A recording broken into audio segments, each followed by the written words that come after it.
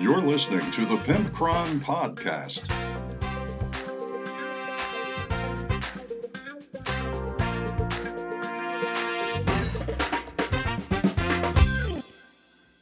Hey everybody, episode 154 of the Pimpcron Warhammer Podcast is now underway. You can stop holding your breath.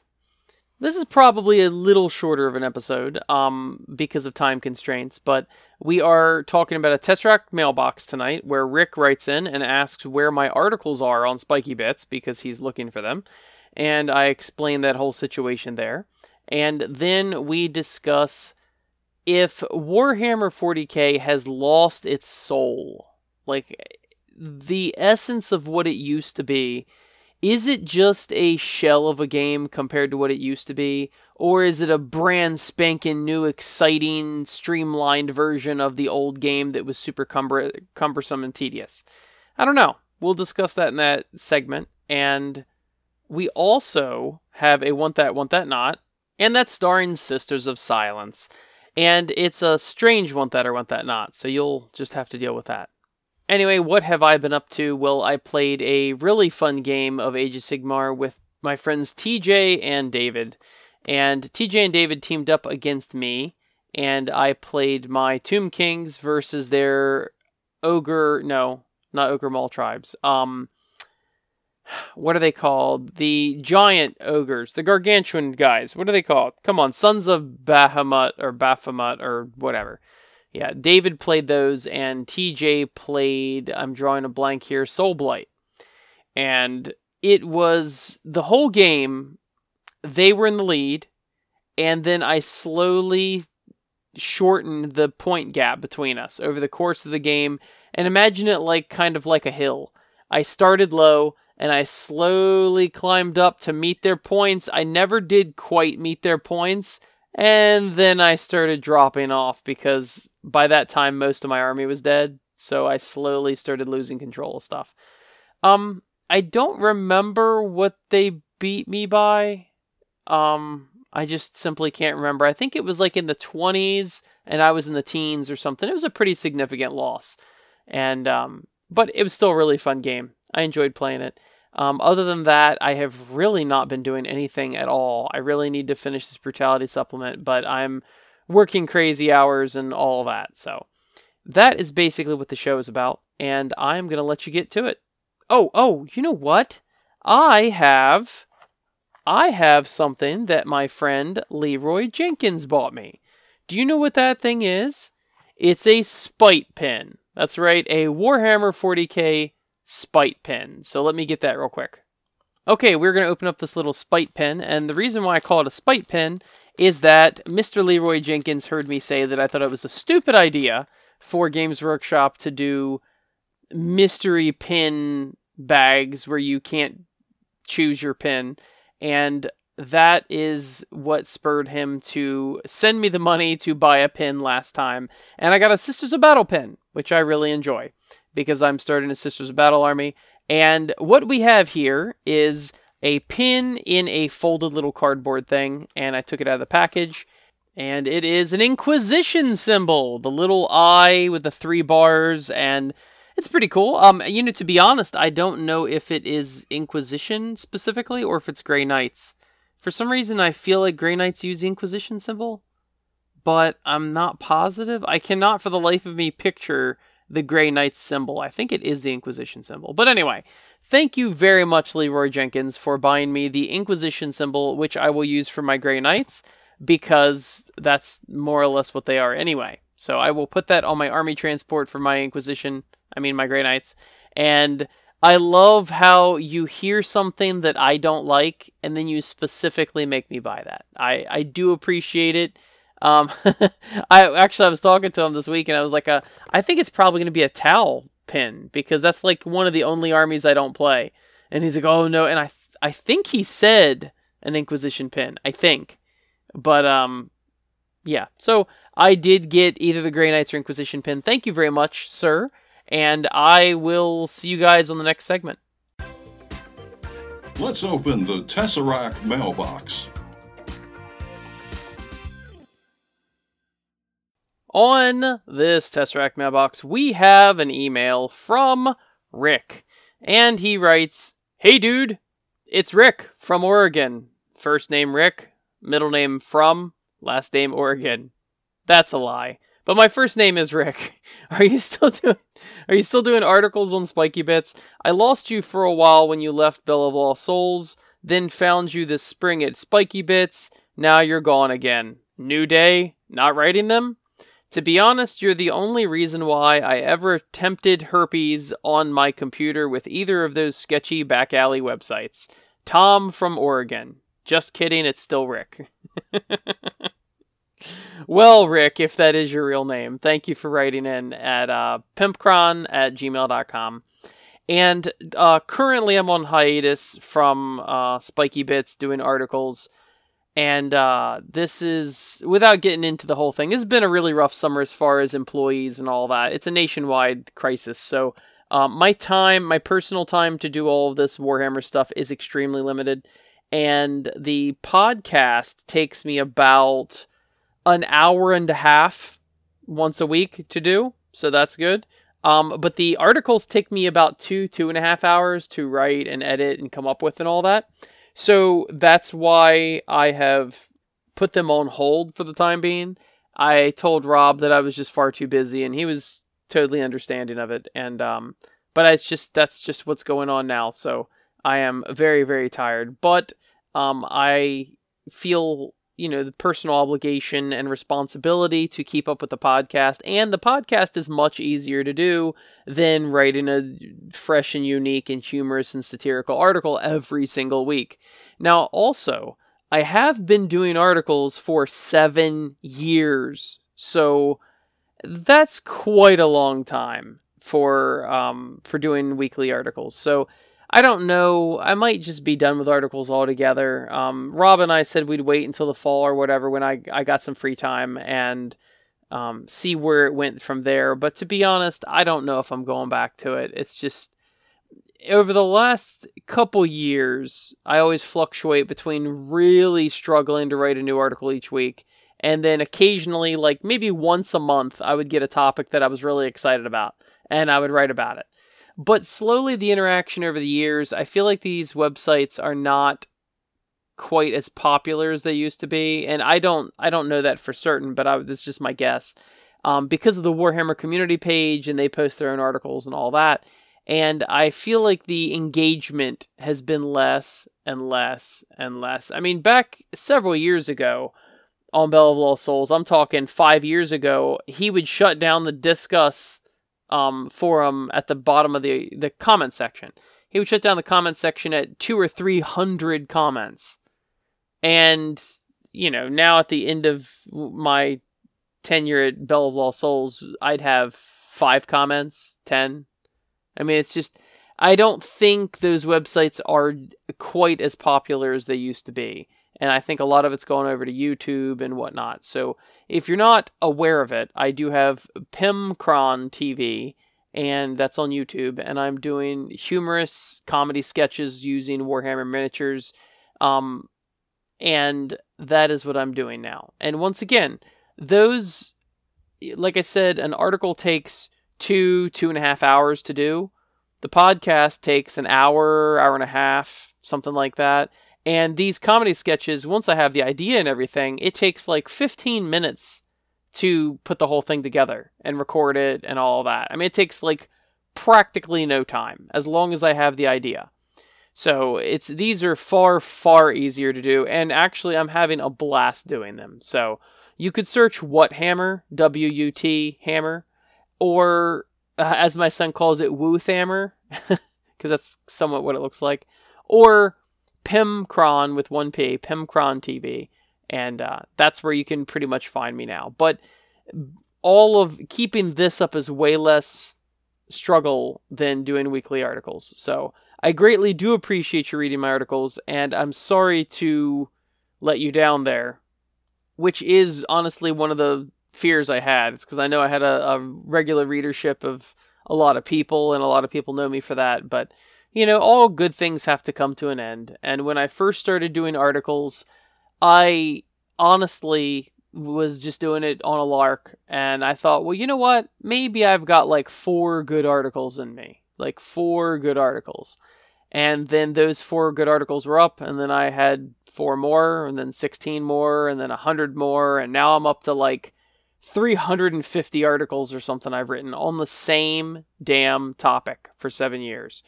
So if you think about that, I think it's more or less ran its course. Now, maybe by the end of the summer, I will miss writing them and I'll get back to it, but I don't know. I think I'm having too much fun with the podcast and the YouTube channel. So we'll see where it all goes at the end of the season, but right now, I just do not have the time. So, once again, hopefully you'll follow me on YouTube and you'll get your chuckles that way.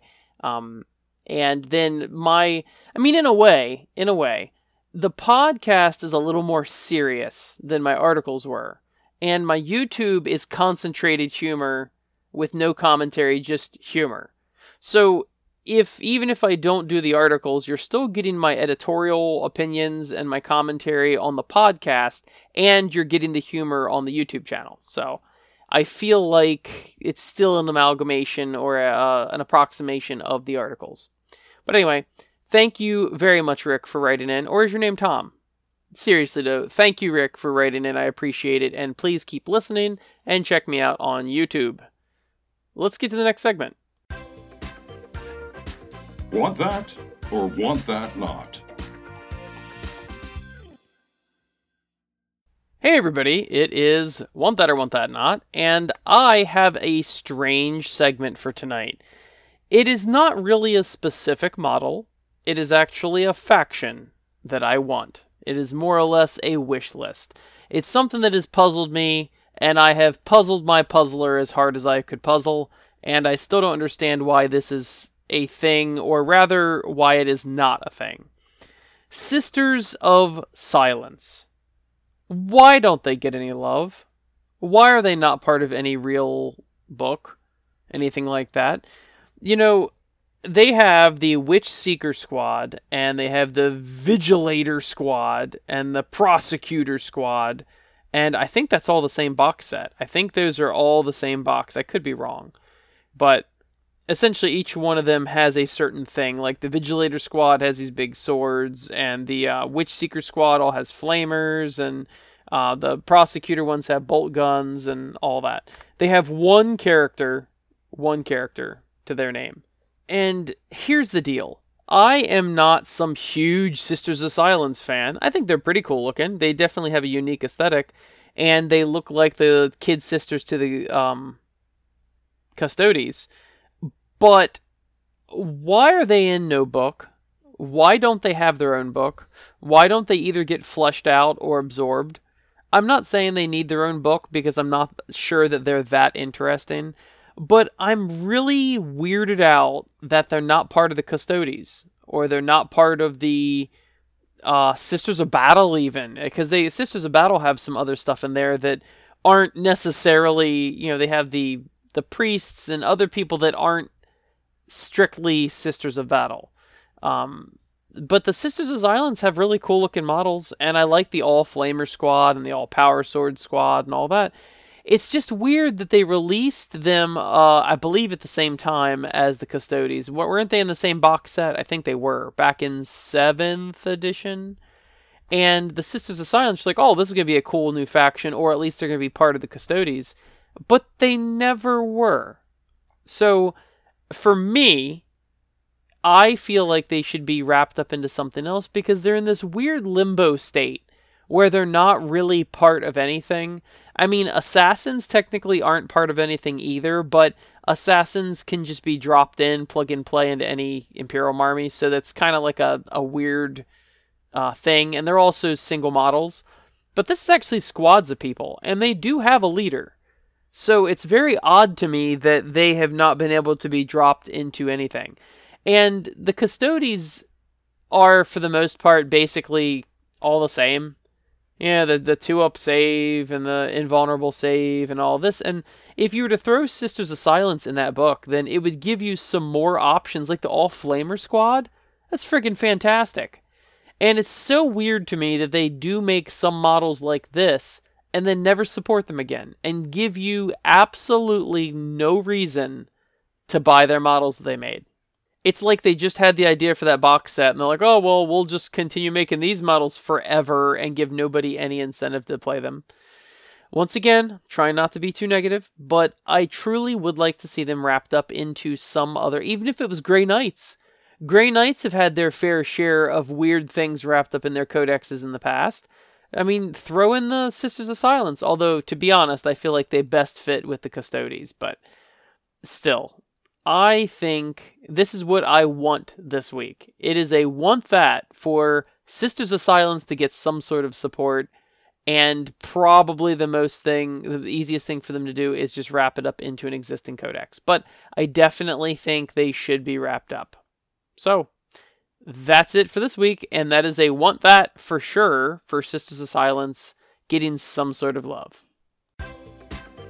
Now it's time for Real Talk with Pimpcron. On today's Real Talk with Pimpcron, we are discussing whether or not we have gained the future in 8th and 9th edition, but have we lost our souls? What was the price we paid for this new edition of Warhammer?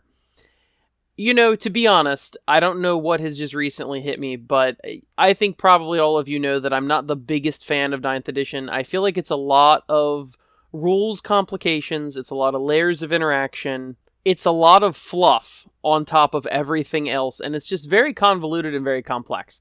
Is the game not fun anymore? No, I still enjoy the game. I'll still gladly play 40k. I'm not quitting, I'm not crying and stomping my feet, but in some ways, I think they've really improved the game with 8th edition specifically. And I guess I'll just be talking about the new rules as far as 8th and 9th edition together, because they're more or less the same, but they're so different from previous editions. So I think they got a lot of things right with the simplicity of 8th edition, and I feel like that, in my personal opinion, was kind of the golden edition.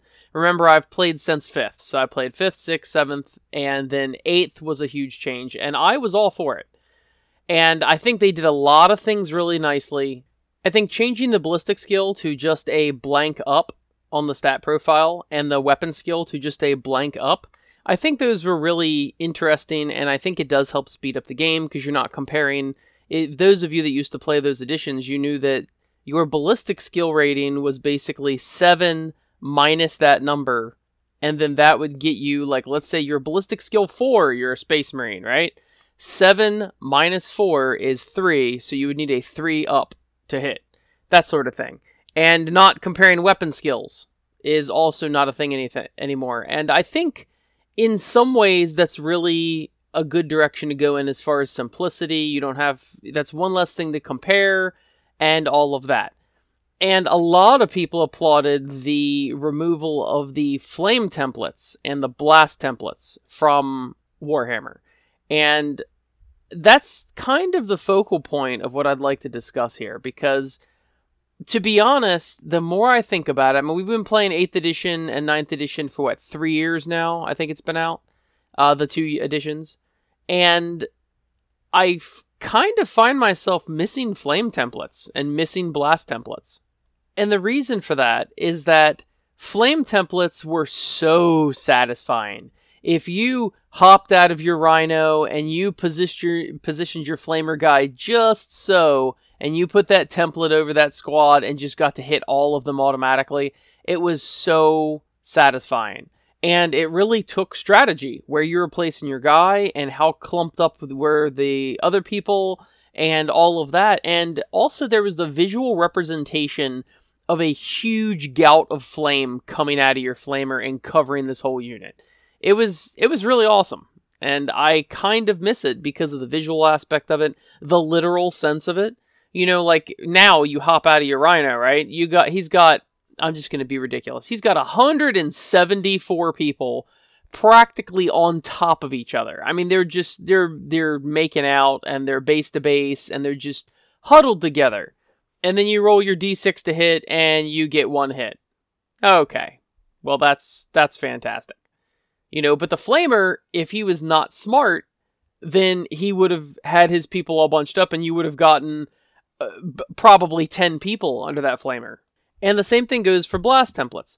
Blast templates, while they could have been a little cumbersome and occasionally people would disagree with, oh, my guy is not technically under the template or whatever. Occasionally that was the case.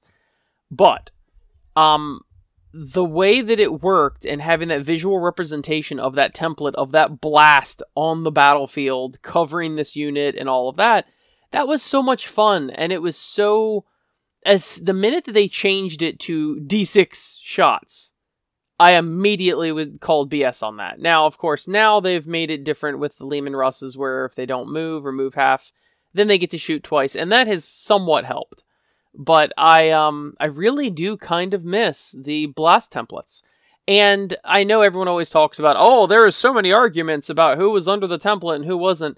I mean, to be honest, in our gaming group, we're all pretty casual, and nobody really ever complained about it. I mean, you would occasionally run into somebody at a tournament that was like, oh, it's blah, blah, blah, blah, blah. But generally not. Generally, it was pretty obvious who was under, who it wasn't. And if you guys disagreed, you rolled off or whatever. But it had that narrative visual representation of an actual missile hitting the ground and the explosion and all of that. And I feel like, in a lot of ways, they have kind of stripped some of the player skill out of Warhammer with the advent of 8th edition. Whereas it used to be that, you wouldn't want to bunch your people up because of the flame or the blast template or whatever. You didn't want to do that, so you would have to make sure that your people were spaced out, which, of course, the argument against that would be that it does slow down the game a little bit.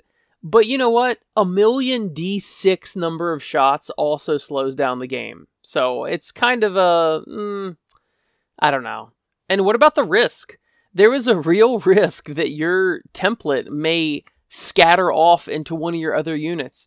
And you always hear in the movies or whatever, they call broken arrow, where they just call an artillery strike down on themselves because the enemy is overrunning them and they're too close and all that, and they yell on the radio, broken arrow, because they know that they very well could also be hit by the artillery, but it's worth the risk.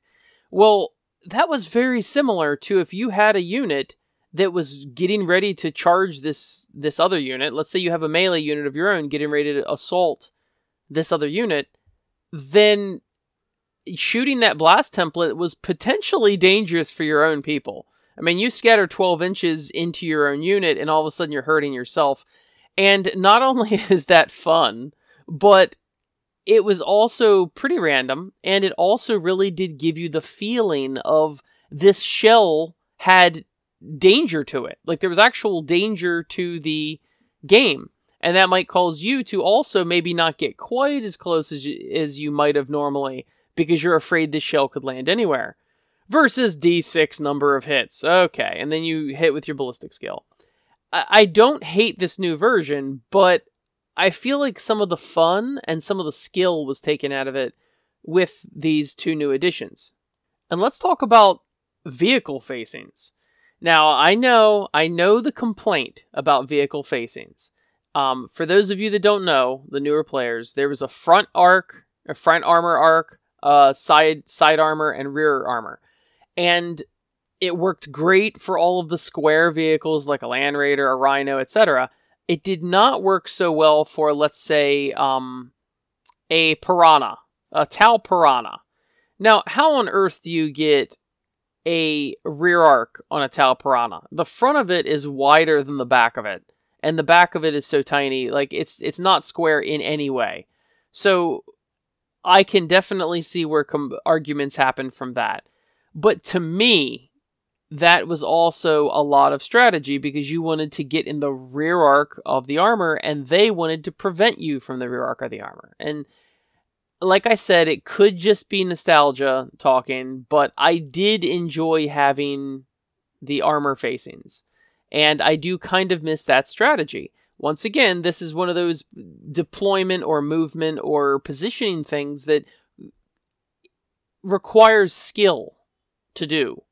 Versus just, it doesn't matter whether I'm shooting you in the back or the front or the side, it doesn't matter. And I truly, personally don't want to go back to vehicle facings. I don't want to go back to armor value and all of that. I actually do like the toughness for vehicles. So I think that's one of the best things that's come out of 8th and 9th edition.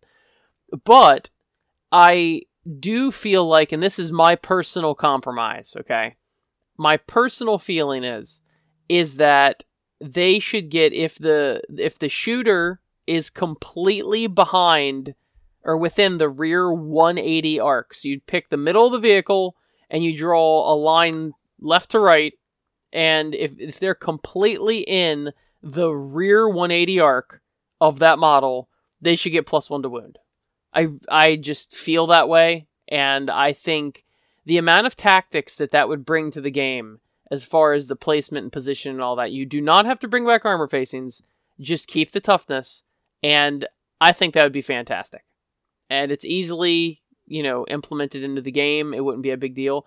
But I feel like, just like I said before, about the foundation used to be heavy, but the walls were all dressing. Now it's the foundation's really light, and then the walls are super heavy. I feel like it used to require more skill as a player, and then you had the dressing. Well, now it's like, it's all dressing and no skill. There's nothing to it. And remember guess weapons? That's a little before my time, but I used to have my old 5th edition Orc Codex, I believe, still had G48, which was guess 48. And I think at that point, my memory's fuzzy. I think it might have been FAQ'd, but I think it was like the Bubble Chucka, and a couple of the things were G48. And you essentially had to guess how many inches that was away. And there is an argument to be made about simplicity of a rule set, because it does get more players into it if it's simpler and easier to use. So I'm not saying that we need to bring back guess weapons or anything like that. But once again, overall, it does seem like there is a stripping down of any skill required to play this game. And now that we have the internet, for crying out loud, I mean, you don't even have to make your own list. I see it every day on Facebook. It drives me nuts. Hey, what's a good 1,000 point Necron list? Hey, what's a good 1,500 point Tyranid list? Hey, what's a good... Oh my god, do it yourself, dude. Like, what part of this... whatever. I'm not even going to get started on that tirade, but it drives me nuts. And I really would like to see player skill come back into the game. I don't feel like it should be detrimental to new players that don't know what they're doing, but you know what? Every one of us that played during that era was a new player at some point, and did we die? No. Were we horribly emotionally scarred? Maybe. No, we weren't. We really weren't. But here's something else that people don't often think about when they think about bringing back player skill into a game. Player skill is universally useful across all the armies. When you take out player skill, then you rely solely on the codex, which means that any disparity between the two codexes of the players that are playing are exacerbated because there's no buffer room of skill. So in other words, just like we said before, that there were core mechanics that applied to everybody, universal rules, special rules that applied to everybody, it was all equal. And then you had some window dressing of, your codex abilities and whatever. But if something was a beast, it followed the same rules as some other army's unit that is also a beast or a jet bike or whatever. And that made things kind of standard across the board, so things were slightly more even.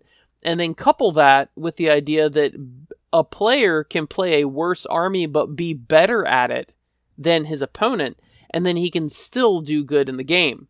Whereas I feel like a lot of that has been taken out, and everything's all just D6 hits this, D3 number of shots this, And I gotta tell you, I've really come to despise random numbers of shots. I totally get it if it is on a orc, like Ludas. I totally get it on Ludas because they're random and they're shooting everywhere, and I get that. But any other army that gets D3 shots or whatever, it's stupid. Just pick a number, pick a lane, bro. Like that's what you got to do from GW's standpoint. I don't even understand what the point of D3 shots of something is, because just James and I were just talking about the Haywire Blaster for the Drukhari, and it's D3 shots. And I'm thinking to myself, why is it not 1 shot, or 2 shots, or 3 shots? What is the benefit of it being D3 shots? What is the benefit of it being a random number of shots? And really, there's only one benefit, and it's not a benefit at all because it's actually a drawback. It's unreliable. Oh, I fired it this turn and I got 1 shot. I fired it last turn, I got 3. If you're going to go from 1 to 3, just make it 2. Just give me 2 Haywire Blaster shots. That's going to save me a dice roll, and that's that. You know? It's funny how they seem to want to streamline the game, but meanwhile, they've got all these things that slow down the game, such as stratagems, and doctrines, and chapter abilities, and artifacts, and warlord traits, and all the stuff that I'm thinking to myself, you could just streamline this game and actually make it tactical and fun and fast. I don't know. It just seems to me, that's exactly... When I designed Brutality, and I know you're all rolling your eyes always bringing up Brutality again, but it's the truth. I designed Brutality Skirmish Wargame, to be the game that I would want to play. It is 100%. I have read so many game books of skirmish games, massed battle games, and all this stuff. And like any creative endeavor, you go, oh my gosh, I love that. And you pick that out of there. And then you read something else, you go, oh my gosh, well, they did this really interesting. Well, I might do it that way too, or I might do it some similar way, and you take that, and you slowly Frankenstein monster your own ideas. And that goes for television, novels, whatever, movies, any creative endeavor, even artists. Like in my past, I was quite an artist, and you look at other art styles, and you try to imitate them while you're trying to figure out your own art style. And the core rules for Brutality puts everybody on the same footing. There are things that you would basically consider special rules that a unit would have, but everybody has them. For instance, the core rules of Brutality enable for a lot of good tactical positioning and exploitation and all of that. If your base is at least 3 inches higher than your target's base, when you go to shoot them, that means you've got elevation on them. Then you can reroll to hit because you have elevation. That is every single unit, every single army, every single model in the entire game has that advantage. The same thing goes for melee. If you're jumping off a ledge to go get that person below, and you're starting off at least 3 inches above them, and you successfully charge, you reroll hits. If you are behind someone in their rear 180 arc, you get +2 to hit for rear arc when shooting. Guess what you also get? If you begin your charge wholly within 180 degrees of the rear arc, you get +2 to your fighting skill. Either way, it's 20% better to hit. And if you have an ally within 3 inches of your target, whether you're doing melee or you're doing ranged, you can re-roll the wound chart because essentially they're helping you in the fight or they're distracting them while you're trying to shoot the target or whatever, and you can get a better result if you don't like the result you got. And those 3 core mechanics apply to all armies. It's not like one of them, my Drukhari faction gets to reroll wounds if I don't like the result, if somebody's within 3... No, everybody gets that. And those type of mechanics help everybody be on the same playing field, and it requires you to have some sort of skill and wherewithal as a gamer. Now, it doesn't necessarily mean that it's punishing new players, but certainly every new endeavor that you start has a learning curve to it. No one starts pro in anything. So, I just feel like maybe we should bring back some of these things. I think that we should bring back flame templates. I do believe that we should bring back blast templates. And sometimes, I don't know, if you're trying to speed up the game, right? Having that straight up 6-inch charge would really speed up the game instead of a D12. Now, the D12, the 2D6, the 2D6 charge really does give some narrative. You might fail a really promising charge, or you might get a really random charge.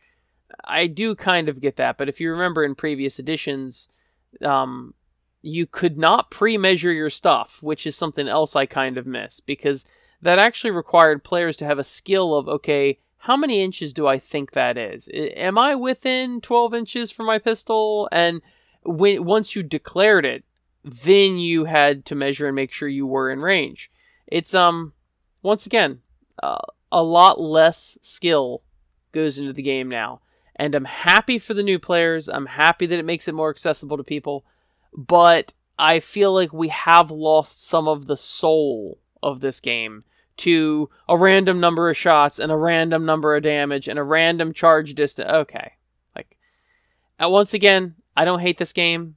I just, I think they've done some things much, much better in these editions, but some things could also be revised to just maybe take one step back and do that. But anyway.